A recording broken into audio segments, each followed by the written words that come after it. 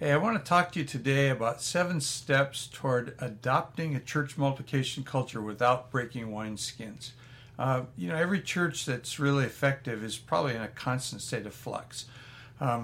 Technology, politics, certainly pandemics alter the way that we do things. And so we're constantly working to adapt the way that we do church to bless our members and take care of them.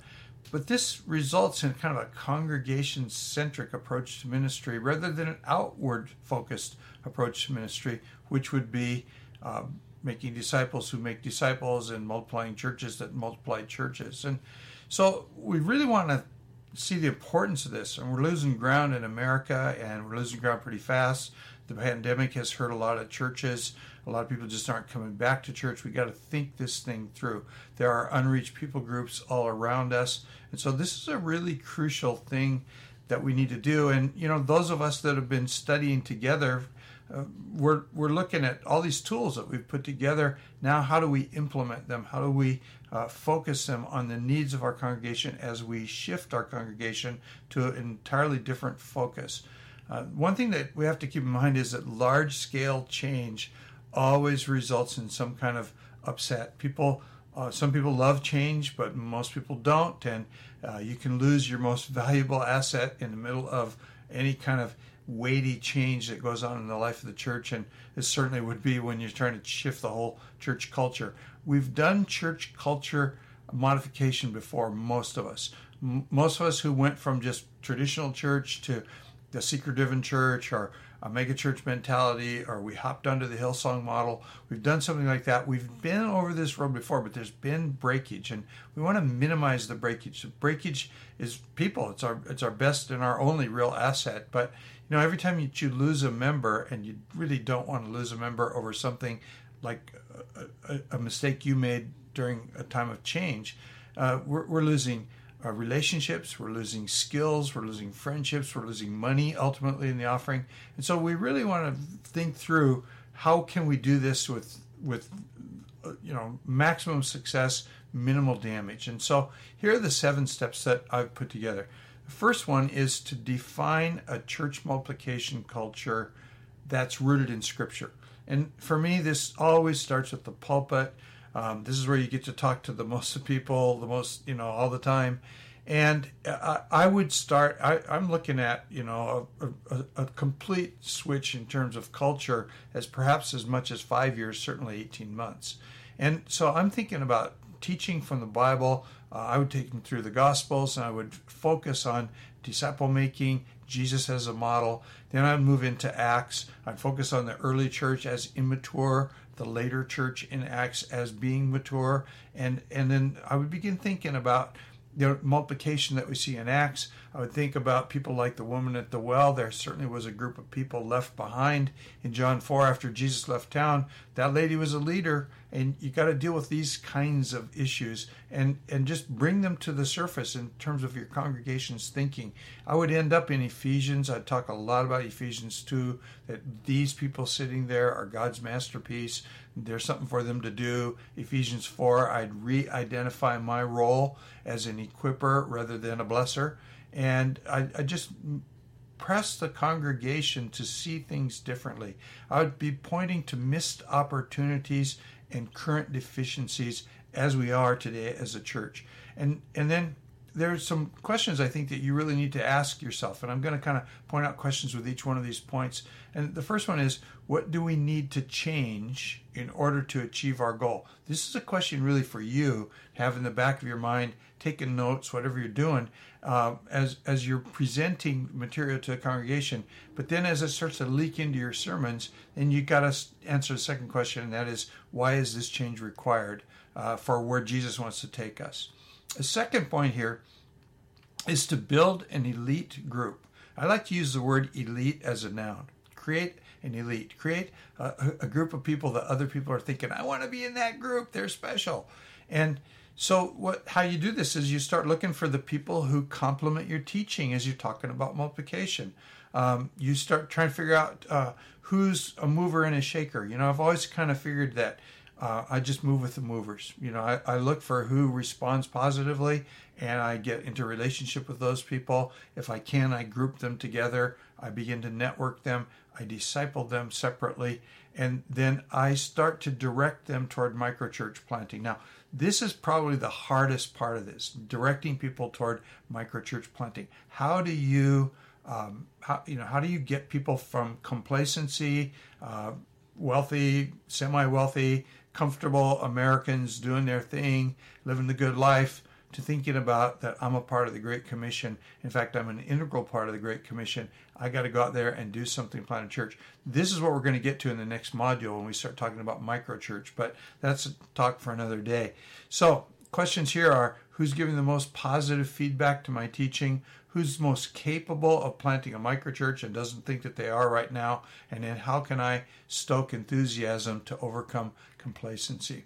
The third point here is to meet separately with each leadership strata. Now, I can think back to when we were raising money for a building, and I started the ball rolling by, I put $25 in a bank account, opened a bank account, put $25 in, calculated how long at the current rate of interest it would take to become $1 million. And I stood up in church one Sunday and I told everybody, someone donated $1 million to our church this week for our building fund. So we've opened up a bank account and we put the money into the bank account.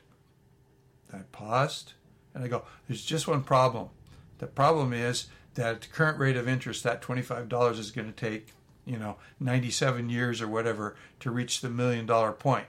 What I did was I kicked off a mentality. It's what we really talked about here in the first point, where you begin to talk about a church multiplication culture and what it is and why we need to do it. I was now able to talk about a church building that was way in our future, but why we needed to think about it now and why we need to start giving toward it now. By the way, that very Sunday, one man who was his first time in our church dumped $5,000 into the offering.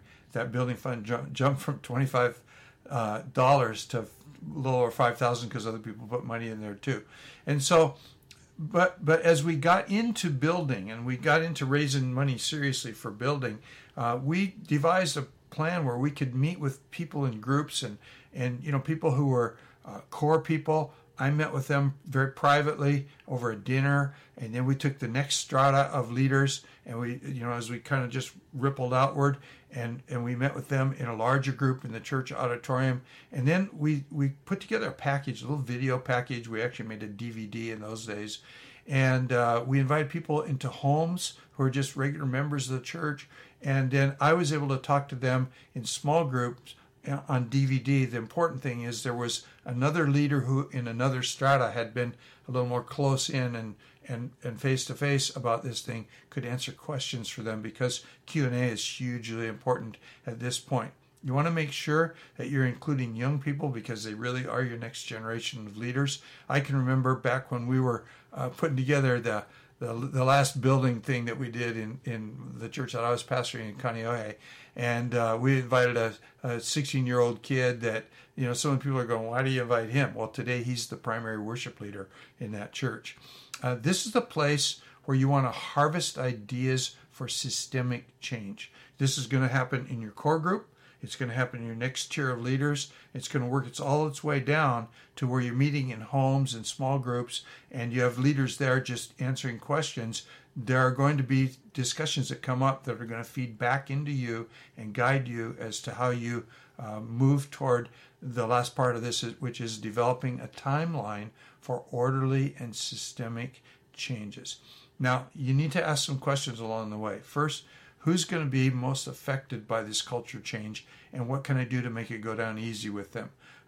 Who do I have to convert first to multiplication thinking? I'm not talking about the fanatics that got all excited about your sermon that we talked about in the last point. I'm talking about people who are key leaders who could be resistors or could be extremely positive if they jumped on the bandwagon.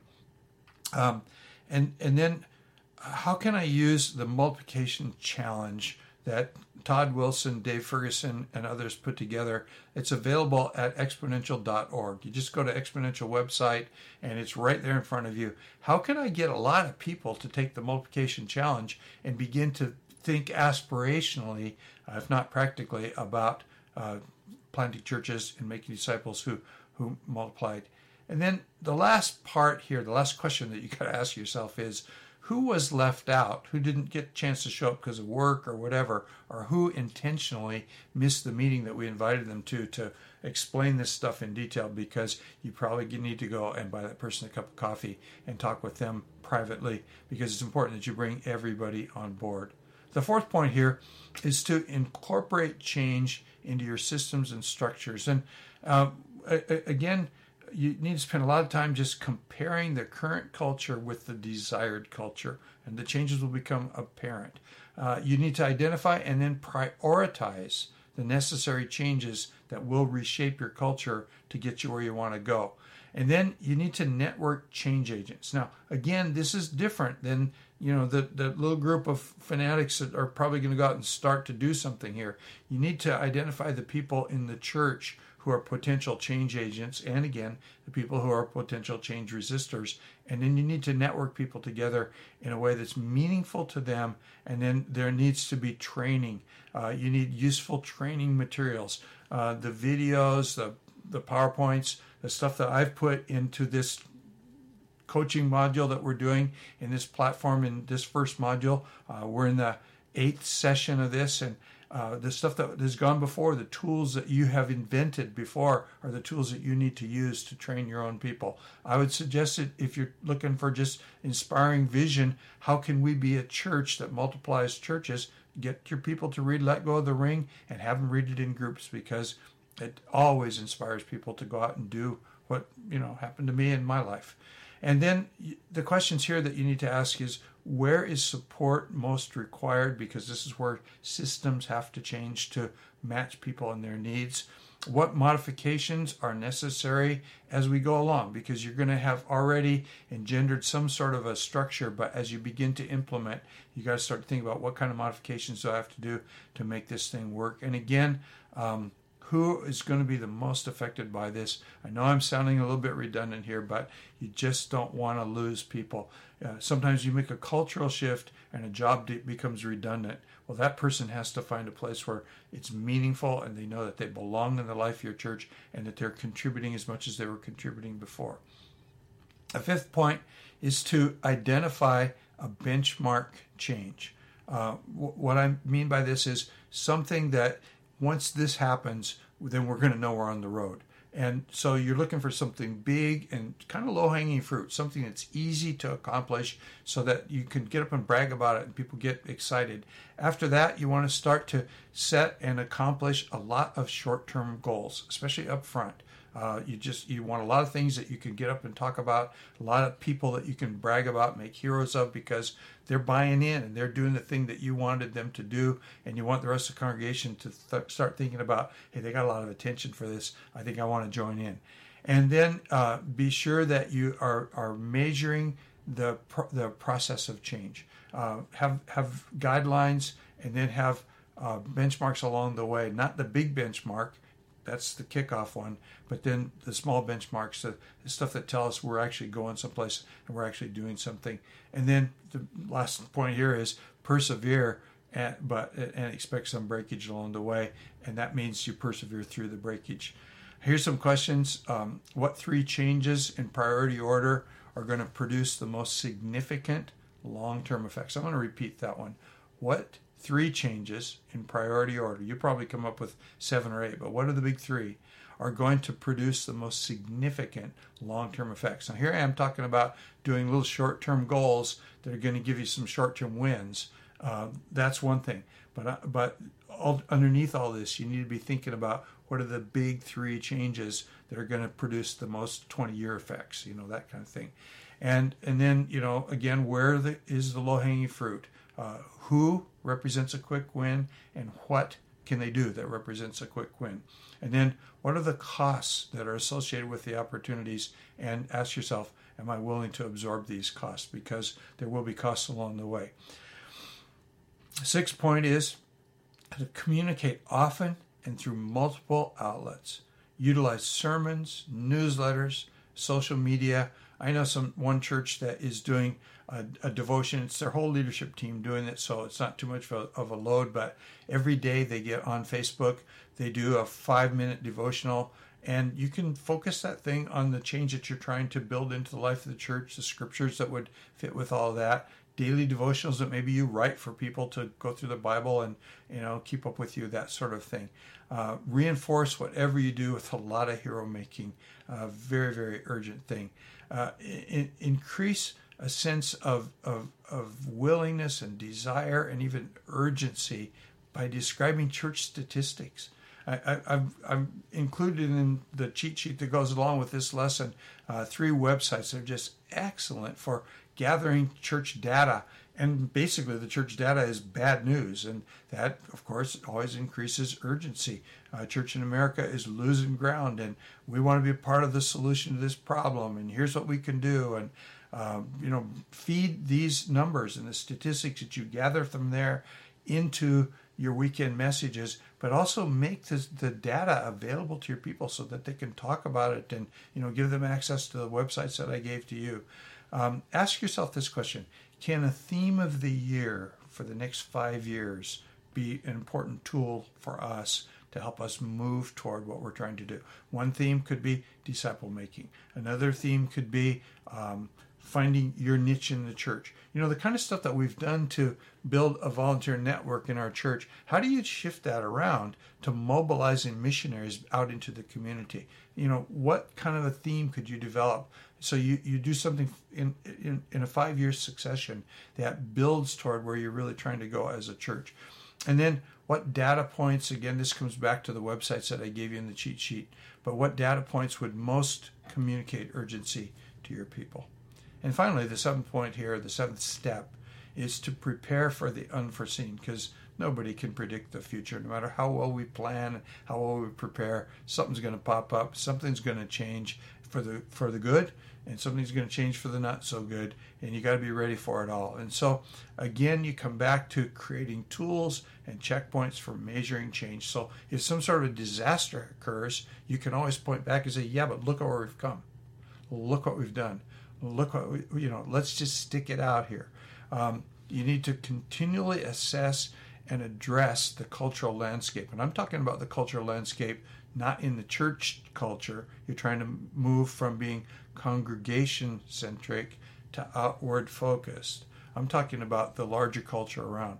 What technology is there? What disasters have happened in our community, and we can respond as a church, which gets us thinking a little bit more outwardly. What threats are coming against the church? We did SWOT analysis. We talked about strengths and weaknesses and threats and opportunities, and how strengths and weaknesses are congregation-centric. And threats and opportunities are basically things that come from the outside. And so these things are, I think, really, really crucial to you. You want to meet again, and again, I'm kind of beating a dead horse here, but I think it's worth talking about. You want to meet privately with any individual who may resist you or may lose something because of the cultural adaptations that are going on. Very, very, very important that you cultivate relationships that could be damaged in the midst of this, because we just want to minimize breakage and maximize opportunity here. Questions again for you to ask yourself: do I feel that we've created a safe environment for change to a church multiplication culture? This is you. This is the leader. This is the pastor. The buck stops here. Have you created a safe environment for change? Because that's crucial to somebody, and you may not even, you'd be surprised at the people who are going to be threatened. It's not going to be the people you thought were going to be threatened, mostly. But, ask yourself, is this safe for the people that are going to be affected by it? And then ask yourself, lastly, and this is a big one, and it sounds kind of crass when I bring it up, but are we financially prepared for any unseen hiccups? What if a big donor leaves because they get mad because they don't like what we're doing? Can we absorb that? What if the opportunities begin to explode in front of us? Do we have the money to support these things? And so, again, just 7 steps toward adopting a church multiplication culture. If you'll take what I've said, you take the cheat sheet, you take the other tools that we've put together with the tools that we've gone through in this module, I think that you're going to be on the way to some really wonderful things happening.